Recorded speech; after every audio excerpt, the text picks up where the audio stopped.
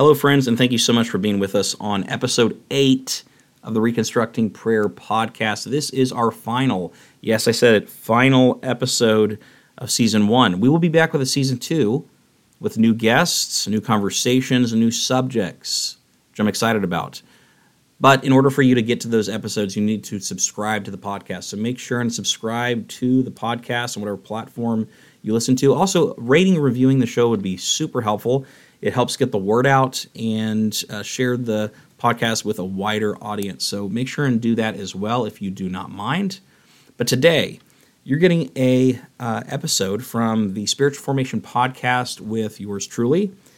And Nathan Williams, the host of that podcast, interviewed me about my book. We get into a lot of the subjects we talked about so far within the season, and then even some others. So make sure and, again, subscribe to the podcast, rate, review it, but also enjoy this episode from Nathan Williams and the Spiritual Formation podcast. Make sure and go over to his podcast and subscribe to that as well. There's lots of great episodes, and he's going to continue to release contents every month. So make sure and do that. Thanks so much for being on, and let's go ahead and get right to the episode. We're actually blessed when we're having it out with God and we get his touch that marks us, right? So like Jacob walks away with a limp as his result. And I think that when we wrestle with God in these ways over things that are not going right, even though we may walk away with a limp, we can still call ourselves blessed because we've been marked by God. We've met God in the midst of that difficulty, and he's able to transform it into an encounter with him that brings clarity, maybe not all the answers we want, but it brings us to a place of able to walk with him in it.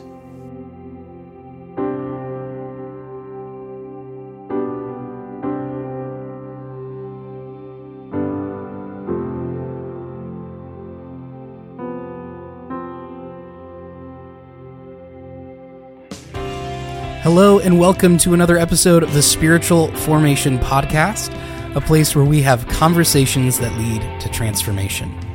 Before we get into our conversation for today, I would like to share a little bit about our guest. I will be interviewing author, pastor, and writer Andrew Williams. While Andrew is an accomplished theologian and thinker, he also just so happens to be my brother. He has just recently released a new book entitled Reconstructing Prayer, Beyond Deconstructing Your Faith. But before getting into his new book, I want to provide a brief picture of who Andrew is. Andrew currently serves as the lead pastor of Church on the Hill in Virginia's Shenandoah Valley. He has served as an adjunct professor for numerous universities. He holds a PhD in theology from Bangor University in Wales.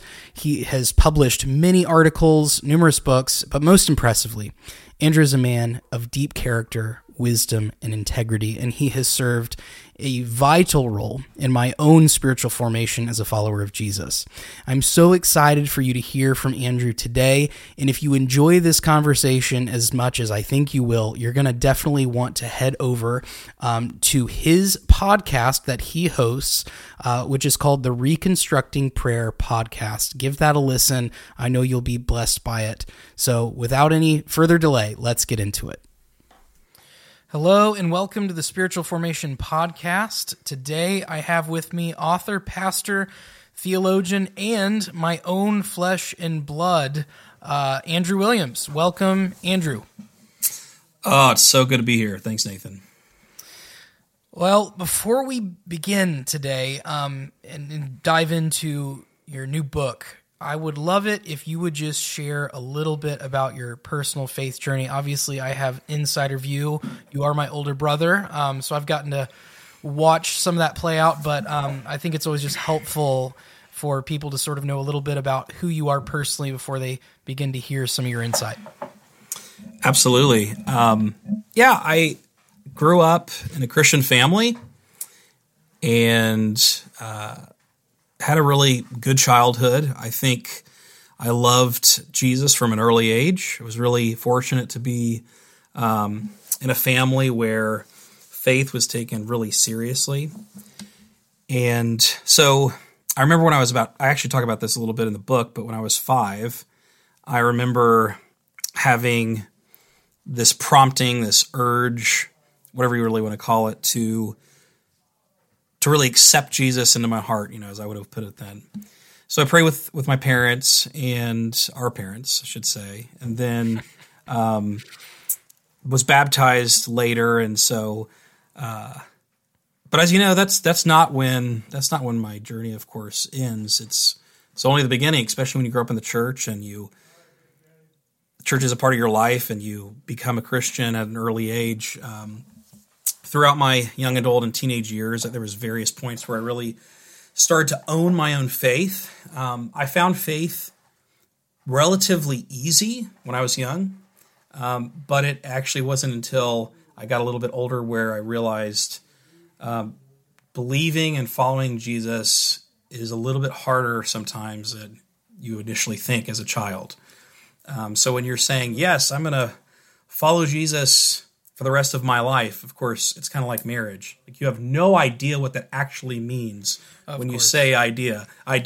Right. It's the same thing when you're a kid, kind of committing to Jesus. And so I found myself, in this salvation journey of continuing to work out my salvation with fear and trembling. And, that's kind of, to get into kind of the book, that's why I wrote this book. It's part autobiography, a little bit about how I kind of worked out some of the difficulties of what it means to wrestle through issues with God, but how I found it to actually be something that was incredibly fruitful for my own life and fruitful for my life in Christ, and something that I'm hoping I can exhort people towards it being fruitful for them as well. That's great. It's super, super helpful. I would love to just go ahead and start talking about the book itself, which is entitled Reconstructing Prayer. And to get us started, could you take just a minute and give everyone just a brief overview of what the book is about and why you felt compelled to write it in the way that you did? Yeah, so I guess let me start here.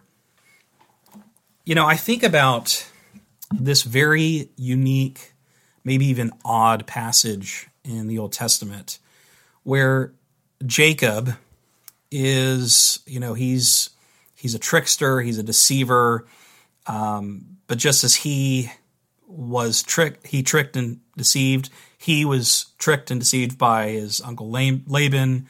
He's estranged from his brother. His brother is coming at him with an army of people, he finds out, and he has two wives that can't get along. His life's sort of a wreck.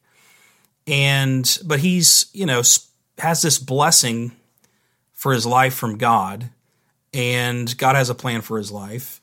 But he finds himself in the middle of the wilderness, scared about dying from his brother, at the hands of his brother. And we have this very odd scene where he begins wrestling with a man in the middle of the night. And it ends up that this man he's wrestling with is God. And so all night he's wrestling with God, and he ends up getting actually getting a painful injury from it, and that's going to affect the rest of his life. But even in the midst of this difficult wrestling, he ends up holding on for his whole life and says, "I won't let go until you bless me." And as odd as this passage means, and it has as many layers as it has, and how many different interpretations and readings it can provide, one thing that I take away from this is that inevitably in our spiritual lives, if we are going to be following God, and if we're going to be moving into a place where being sensitive to where God is taking us, we're going to begin at some point wrestling with God. The question is, are we going to hold on until we receive the blessing of it? Because so often, I think that we come in these points in our lives as Christians trying to follow Jesus, and we either just tap out of the fight and just give up, and either just kind of ignore the difficulty that we're going through, whether it's an intellectual difficulty, a relational difficulty, a spiritual, God has let us down. Life hasn't played out the way that we've wanted it to. And so we just kind of ignore it and move on, or we become disillusioned and it begins to affect the closeness we have with God. Or like 1 in every 2 young person that grows up in the church, we begin wrestling with God and then walk away. Yeah. And so, the reason I kind of wrote this book is to say, in fact, wrestling with God is actually a good thing. And that if we will actually hold on, there is a blessing on the other side of it, right? And I think that the church can be that place, or it should be at that place, where we can model what it means to wrestle with God in our relationships with God. But so often people kind of go to TikTok, or they go to social media, or they don't feel like it's appropriate to do that within the church, so they begin to do it outside the church, and they just completely unravel, deconstruct their beliefs about God. But I think that there's a more fruitful way of actually doing this in a mode of prayer, a mode of contemplation that can actually lead to not a demolished faith, but a renewed faith. And that's kind of the heart of my book, is that wrestling with God is good. It can lead to a blessing if done in an attitude of, yes, authenticity, honesty, but an attitude of prayer. And I think that it can be incredibly fruitful that way. What you just stated there is key, in my opinion, because of the fact that even looking at Jacob, we see that it's actually not until he's dealing with the pain in his life and the discomfort of wrestling with God that he gets honest with God. Mm-hmm, and it's right. In that moment where he actually says, God, what I really want is to be blessed. And that's the whole reason for the deception with his brother in the first place. He was trying to get blessed through his own strength and means. And I think that there's something there about what you're saying, that if we want to actually become the people that God's called us to become, we have to get into that uncomfortable place with God and get really honest. And that's what your book does, because it's talking about not just reconstructing faith, but reconstructing prayer. And prayer is that place of communication. One of the things I loved most about your book is that each chapter starts off with a modest children's prayer. And while every chapter begins in that way, you also do this wonderful job of using that prayer as a springboard into a much larger conversation. And it seems to me that part of the motivation for that is that we ought to become people who don't just commit to praying more. I think that's often the motivation for Christians is, I just need to pray more often than I am right now. But part of what I think you're doing that is so helpful is you're revealing that the commitment is not just to pray more, but to pray deeply and examine our motivations in prayer, our assumptions about prayer. So could you talk a little bit about why it's so necessary for us to move beyond seeing prayer as just this mechanism for getting what we want, or seeing prayer as some sort of ritual that we're using to please God? I guess the question is this. Let me just say it a little more clearly. How do our beliefs about God affect our communication with God? Yeah, absolutely. Well, let me start here. When we say the word prayer, a typical Christian will think of a kind of very limited activity, a very narrow view of, someone maybe folding their hands, bowing their head, and asking God to do something. But in Scripture, prayer, and actually in the Christian tradition, prayer is something much larger than that. Like, think of what Paul says is pray without ceasing. Of course, if all prayer is specifically sitting down, uninterrupted, with our eyes closed, with our hands folded, heads bowed, we're not going to be able to pray without ceasing, right? We're going to have to set aside very specific time to do this kind of activity. And so the kind of prayer that I'm hoping to put forward is kind of a bigger, grander view of what it means to live a prayerful life. there's this guy, his name's Brother Lawrence, and he worked as a monk in Paris in the 1600s. And he talks about prayer as a habitual sense of God's presence, like just being completely aware all the time that God is a God that is, he's here, he's close to the next breath. And so rather than limiting prayer to focus times of like asking God to do something, petitioning him, or interceding for a need, he's kind of putting forward prayer as this ongoing, habitual sense of a secret conversation with God and the soul, and on a moment-by-moment basis, right? So this means rather than, prayer isn't just something we do sometimes, here and there, but prayer is something that we can actually move into on a moment-by-moment basis.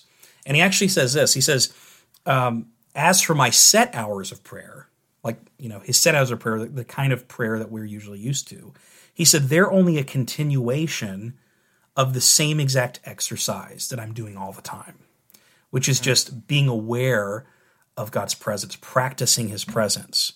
And so within this framework, thinking about God, wrestling with God, approaching difficult questions and posing them to God can actually be a prayerful activity. So it's not as if, because so oftentimes we can get like sidetracked in our minds about things we're dealing with. Like we have big questions like, God, where were you when this and this and this happened?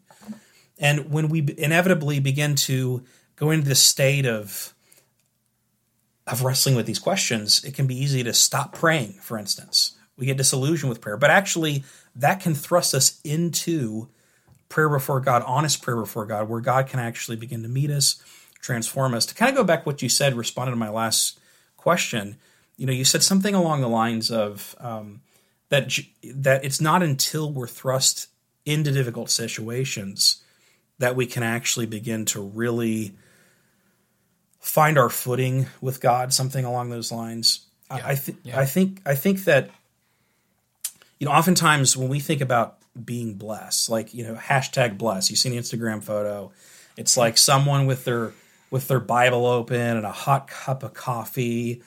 And it's like everything's simple, everything's peaceful, like everything's easy with God. Hashtag I'm blessed, right? But in fact, what we find with Jacob is that we're actually blessed when we're having it out with God and we get his touch that marks us, right? So like Jacob walks away with a limp as his result. And I think that when we wrestle with God in these ways over things that are not going right, even though we may walk away with a limp, we can still call ourselves blessed because we've been marked by God. We've met God in the midst of that difficulty, and he's able to transform it into an encounter with him that brings clarity, maybe not all the answers we want, but it brings us to a place of able to walk with him in it. Yeah. And we know that there is a just an inseparable sort of link in our spirituality to our theology. And this is actually what you say in the introduction of your book. You say, I learned that one's theology is always inseparably related to their spirituality. Another way of saying it is that I discovered the way I think about God profoundly impacts the way I live with and for God. And to me, it seems like that is a hurdle for so many of us that we stumble over repetitiously. It really does not matter how much zealous passion we have in our prayer lives if the God that we're praying to is not the God that Jesus reveals. So we can have lots of discipline. We can have all sorts of ideas about what it means to, I think you use the word petition, which is familiar for many of us who are churched. But what can we actually do to become more aware of our own misconceptions to God as we come to him in prayer? Because I think it's as we deal with those misconceptions that our prayer life becomes less of a, oh, wow, I ought to do that, to a genuine place of desire to just experience God in the raw moments of life. So how do we do that? What are some of the things that we can do to actually even become aware of the misconceptions we're carrying? Yeah, I think you're definitely right in the fact that whatever we view as kind of the telos of our life, the end goal of our life, that's what we're going to begin to move towards. It's how we're going to live. It's how we're going to just do everything in light of that. And so whatever we think about, whatever vision we have of the good life, is going to majorly influence our life. And of course, if you're serving God and you claim that God is the way to the good life, then our understanding of who that God is going to majorly impact the way we live. And so this is why it's so ironic about people who are like, look, I'm all about Jesus. I'm all about loving God and worshiping, and spirituality is important to me. But this whole theology thing, like, gosh, it's just a waste of time. Because what we're seeing is the fact that, like, okay, our understanding of who God is majorly impacts all of those things. And in fact, whatever kind of image we have of God is ultimately the image in which we are going to be formed. And so this is pretty hugely important. And so that's why, like, for instance, in my book, I talk about how God is both good and great. So oftentimes, like, one of the things I tackle in there is when people say, like, oh, well, God sent this disaster to kill all these people because of this and this and this reason. Well, God is good, and he's not the author of evil, right? And so, but if we think he's the author of evil, then it is sure easier to justify our own evils. And so the way that we think about God, the way we pray to God is intimately connected. And so that's why I'm trying to bring these couple things together. So yeah, I think that's incredibly important. It's one of the most important things we actually can do for our lives is to begin to search out who God is. I'm going to totally butcher this quote, but there was a mystical writer. Her name's Teresa of Avila, and she once said something like this: like, we will never be able to know ourselves if we don't endeavor to know God, because who we are is wrapped up in who God is. And so throughout all these chapters, what I'm hoping to do is kind of peel back the onion of who is the God that Jesus reveals. Because inevitably that's going to influence if we want to pray to this God, if we want to live for this God. Right. And how all of that shakes out is going to be intimately tied to again, who this God is. Yeah, I remember, growing up, obviously we did together, grew up in our home church. And I remember when we would always have these cards in Sunday school that would show pictures of the Bible stories and things that we were seeing. And I remember, growing up in North America, Western culture, Jesus was Caucasian. And he had a certain look about him, and all art I'd ever seen of Jesus was Jesus as a white Caucasian male. I remember actually, later on seeing what would be probably more accurate representations of Jesus in his physical body as a brown Israelite man. And even as a kid, I still have that experience in my mind, because I think that's a very probably shallow example, but it's what needs to be happening all the time in our own hearts and minds, is that we need to take a hard look at the Jesus we are believing in and actually ask the question, is this the Christ, or is this my own construct of the Christ? And as we do that, I think that's when we begin to actually become more faithful, more authentic, more set apart as his actual followers, rather than just, I'm going to follow the version of Jesus that most suits me and most aligns with my priorities, most aligns with giving me an amen on the life that I'm naturally trying to seek. So can I respond to that? Because I think that's key. So I think we have this idea that somehow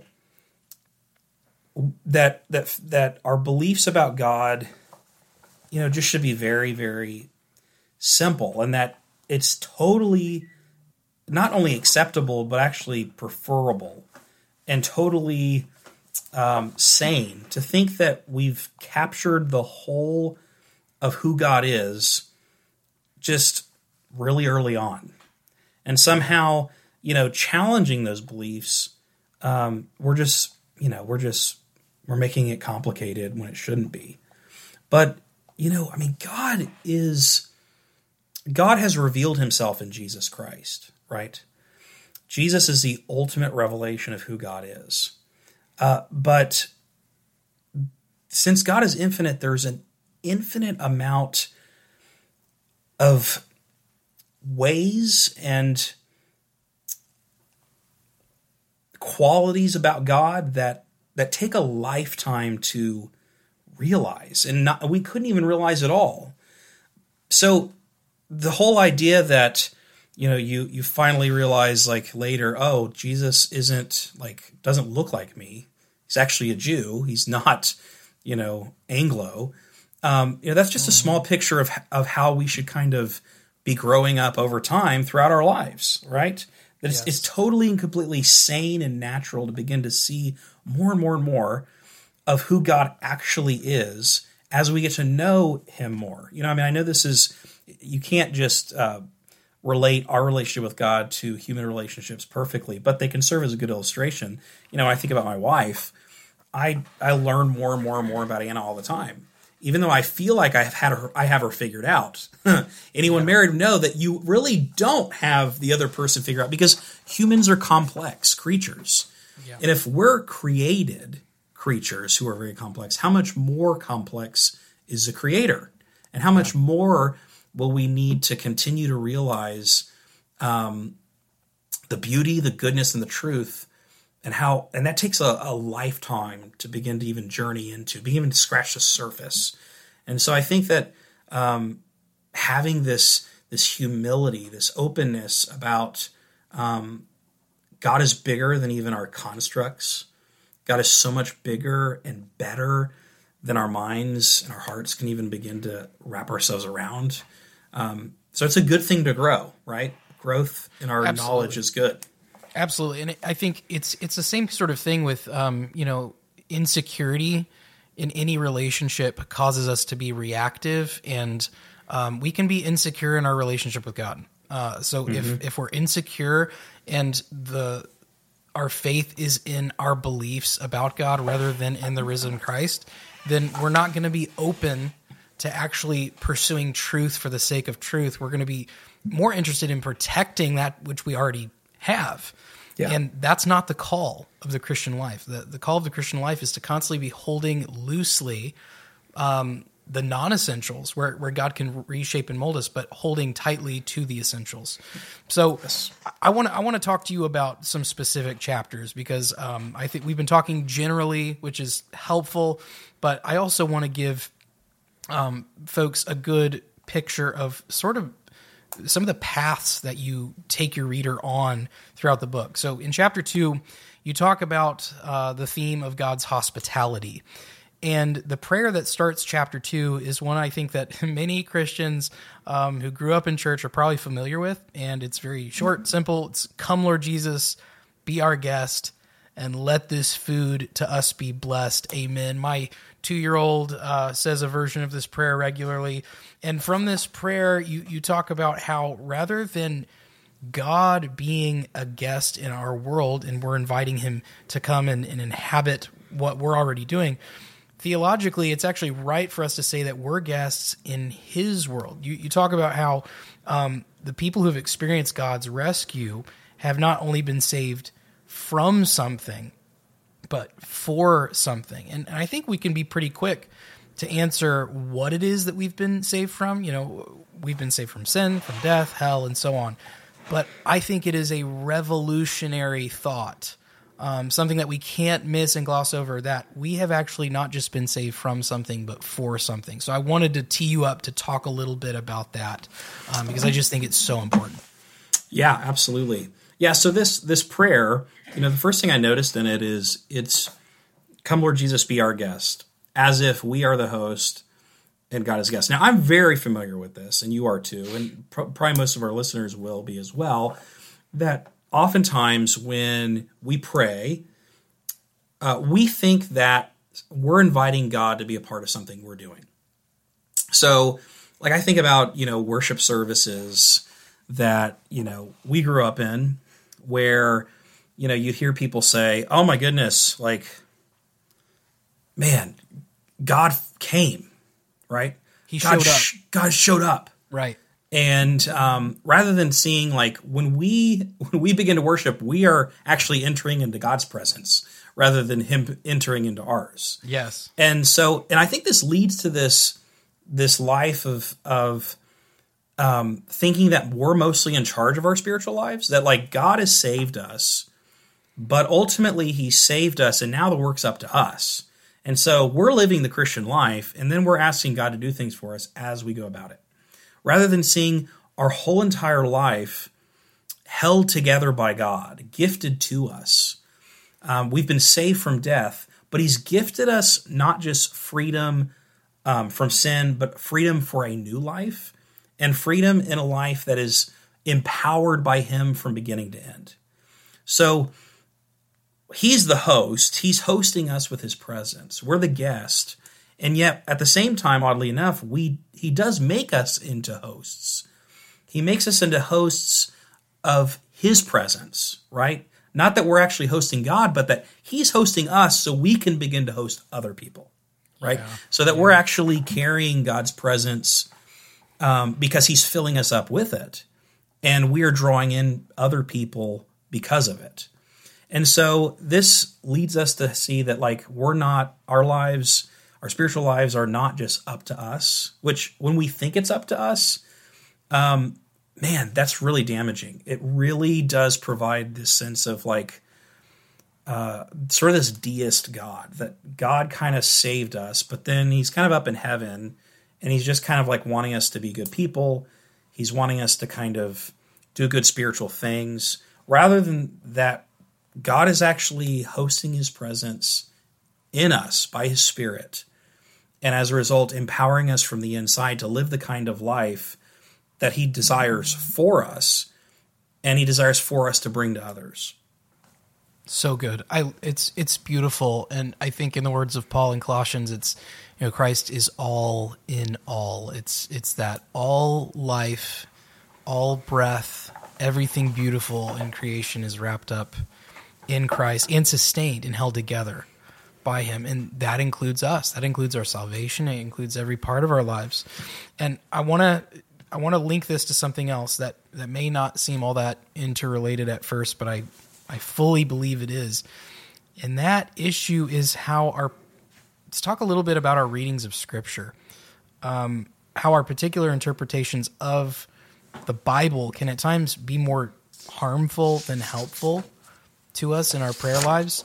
And you use this example in the book of theologians who used Scripture to challenge Copernicus when he proved that the sun rather than the earth was at the center of the universe. Most of us have likely experienced the pain and the confusion of finding out that something we once believed to be true about God, or we once held a conviction about a certain passage of Scripture, a certain interpretation of that passage, that later we found out is actually not the best reading, or it's not actually true at all about God. So how can we move away from placing our utmost confidence in our particular interpretations of what the Bible says or what Scripture says, and instead move towards a life that has the utmost confidence in the God of Scripture? How can we balance humility and belief with confidence in who God is? Yeah, absolutely. Well, I think there's a few things here. Like first, I think that for me, I have a very high view of Scripture. I believe Scripture, like I just do. I have a very high view of Scripture. And I think that sometimes people believe they have a high view of Scripture, but they're not fully embracing the kind of authority Scripture carries. Now, so let me say it this way. Like, sometimes we trust Scripture more than we do God. So when it comes to like the Copernicus thing, one of the things I bring up is that this whole issue of we live in an age of science. We live in an age where scientists are working and telling us, we're learning a lot about God's creation, and a lot of Christians are really balk up against scientific advances because we read Scripture in a particular way. And we have confused, at some points, our readings of Scripture or our interpretations of Scripture with Scripture itself. So, for instance, they'll say, well, no, we can't believe X, Y, and Z because Scripture says X, Y, and Z. When Scripture may not say X, Y, and Z. That's our interpretation of it. So we can have a high view of Scripture, but we should have a low view of our interpretations of it. That's so good. And so sometimes they can actually keep us from discovering the God whom the Scriptures speak of, right? Because Scripture is not a means. Scripture is a means to an end, right? Scripture is Holy Scripture because it leads us to the Holy One, and so Scripture it really is the revelation that leads us to the ultimate revelation, which is God. And so, that's one thing I think that oftentimes, like when it comes to, the early chapters of Genesis I talk about, oftentimes people have really felt like they have to grind it out in these culture wars with scientific advancements, when in fact sometimes they're reading Scripture in a way that the biblical authors never intended it to be read. So as pre-scientific people, they're not writing a scientific text. They're writing a theological, deeply inspired, Holy Spirit-inspired theological text that tells us so much about who God is, the kind of world He put us into. But again, we're looking for things that aren't in there because that's not the way, the kinds of things that God seemed to be interested in putting in there. And so He seemed to begin to gift us with a world that is meant to be explored, meant to be understood. But again, I think we have to deconstruct the tendencies to equate our interpretations of Scripture with Scripture itself, because that can get us into trouble and very, very quickly into thinking that somehow we just have it all figured out, and there's no room for discussion on these important issues. Yeah, I love what you said there. One of the most profound revelations that I took away from your book is what you talk about at the end of chapter 4, which is entitled Protected by God. So I want us to think for a minute about the journey of spiritual formation. And as we do that, we remind ourselves that it is a daily discipline as we become more and more aware of what our motivations are for wanting to grow in Christ. If you're listening to this podcast, the likelihood is that you want to grow in Jesus. And I think I want to read what you said at the end of this chapter because you say it so well. You say, moving from infancy to maturity does not mean we move on from dependence, but rather toward it. Maturity in Christ is marked by a true recognition of how dependent we truly are. Only then can we begin to taste and see that the Lord is good, despite the difficulty. Only then can we sense the presence of God with us until the very end of the age. And only then can we begin to live into the mission and service that God has for us. That seems to grate, at least for me, against every cell in my body. We don't mature in Jesus so that we're able to live more reliant upon ourselves because we're stronger and therefore we can do more. And it's actually just the inverse of that. We attempt to mature more in Jesus so that we can become more aware of how utterly dependent we are on him. Can you just unpack maybe some of the implications of that a little further? What keeps us from living in a constant state of dependence upon God through prayer? I think that the thing that keeps us from living dependent upon God is we have a faulty view of what maturity looks like in the spiritual life.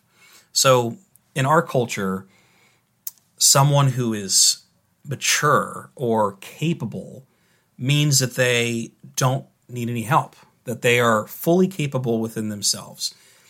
And so, and think about like the typical, this kind of the typical understanding of someone who is really free in our culture. It's someone who has no ties. It's someone who's completely autonomous, that can do whatever he or she wants whenever he or she wants to do it. But Scripture actually doesn't talk about freedom this way. You know, Galatians 5:1 says that it is for freedom that you were set free. And so we were saved for freedom. We didn't have it before. We maybe had autonomy. We may had like a certain kind of freedom, which enables us to say yes or no to certain situations, but not the kind of freedom that is found only in Christ. And freedom is actually something that restricts us, right? So if you think about spiritual formation and spiritual formation practices, they are restrictions that bring freedom. Yes. And so if you think about maturity, it's not becoming more and more, it's not, well, let me put it this way. Spiritual maturity is not becoming more and more capable of living a good life that is free of all constraints. It's not becoming more capable in that way. Becoming spiritually mature means that we become more and more reliant upon God, because God is the one filling us up with his strength to live the kind of life that he's called us to do. And so we're able to become more Christ-like, not because we're becoming better people in and of ourselves, but because we are receiving or open more to receiving the kind of filling that God fills us with to do the type of things that Jesus did. For my last question, I want to reference your last chapter, which, as I've already told you in private, just so happens to be my favorite chapter in the book. And in this final chapter called Surrounded by God, you, very early on in the chapter, you talk about Stephen Freeman's depiction of this two-story universe, and how we often view that we are, quote, down here, and God is somehow, quote, up there. And through prayer, we're attempting to get our thoughts, our words, our concerns from one place to another. And you challenge that thinking with the fact that part of formation in Jesus is not just how we connect with God, like the example being, let's pray, but what we think about him. So how does a biblical perspective of God's rightful proximity to us unleash a new kind of prayer life, a revolution in our communication with God? Yes, great question.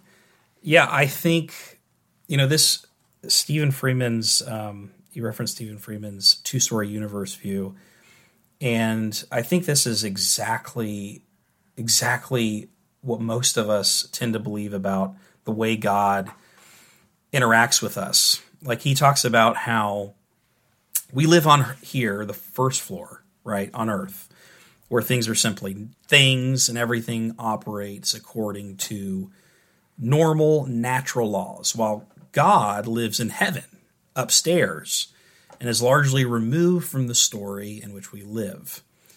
And to actually do much of anything here, God kind of has to interrupt the laws of nature and perform a miracle, right? And this is super widespread among contemporary Christians. This is kind of like the vision of reality that I had, right, for the longest time. The problem with it creates this significant division between where God is and where we are. And ultimately, it ends up enabling us separating some parts of our lives into sacred spaces and other places that are sort of secular places.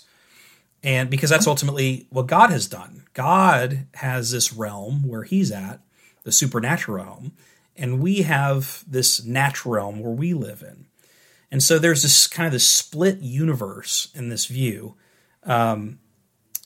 Unanswered prayers become super common because we say like, oh yeah, that just didn't get beyond the ceiling, right? There's this, God, I guess, just wasn't listening today. He was somewhere else.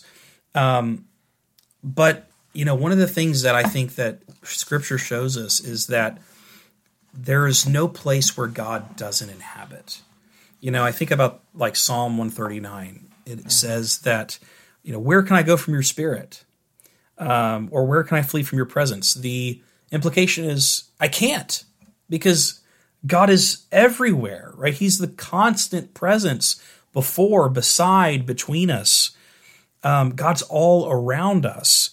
And if this is the case, there really is no sacred secular split. The Spirit of God has enveloped all things, and he's closer than our next breath. And so he's not just uninvolved in the world, he's incredibly involved in the world. He's sustaining the world. And nothing will go on without God being involved. And so I think the implications are pretty huge. I think that sometimes we can kind of just, again, live our lives as if God's up there, I'm up here, and then, I'll go to church to reach up there. Maybe when I'm in trouble, I'll pray God to come down here and do something for me, rather than, again, having this kind of prayer, this prayerful living where God is closer than the next breath, that he's with us, that he's moving us, that he is available to us, and that not only is he somewhere out there, but he's everywhere around here. Such a good perspective, Andrew. I think that is sort of something that undergirds a very, very common misconception about God. And as we challenge that, we're sort of invited into a new reality where God isn't separate from the mundane. He's actually very much in it. And we can celebrate that. We can do all of the small things, the large things, the joyful things, the painful things, all of them with Jesus. And it's a comforting thing. It is. And if I can say, I think we see this ultimately in Jesus. Like, Jesus took on the mundane flesh and blood of humanity and shows us that God deeply cares about the stuff of creation. He cares about us. And I think ultimately when we view life the other way, that somehow things are super separate, I think this creates this whole idea that we are not, that God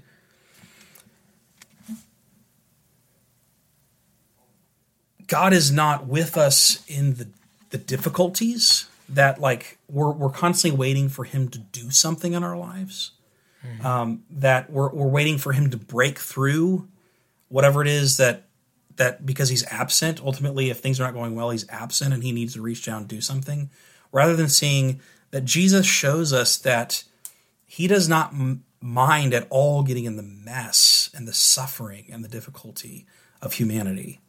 And so I think it makes a huge difference also in our lives of where we see God in the midst of any difficulty we're going through.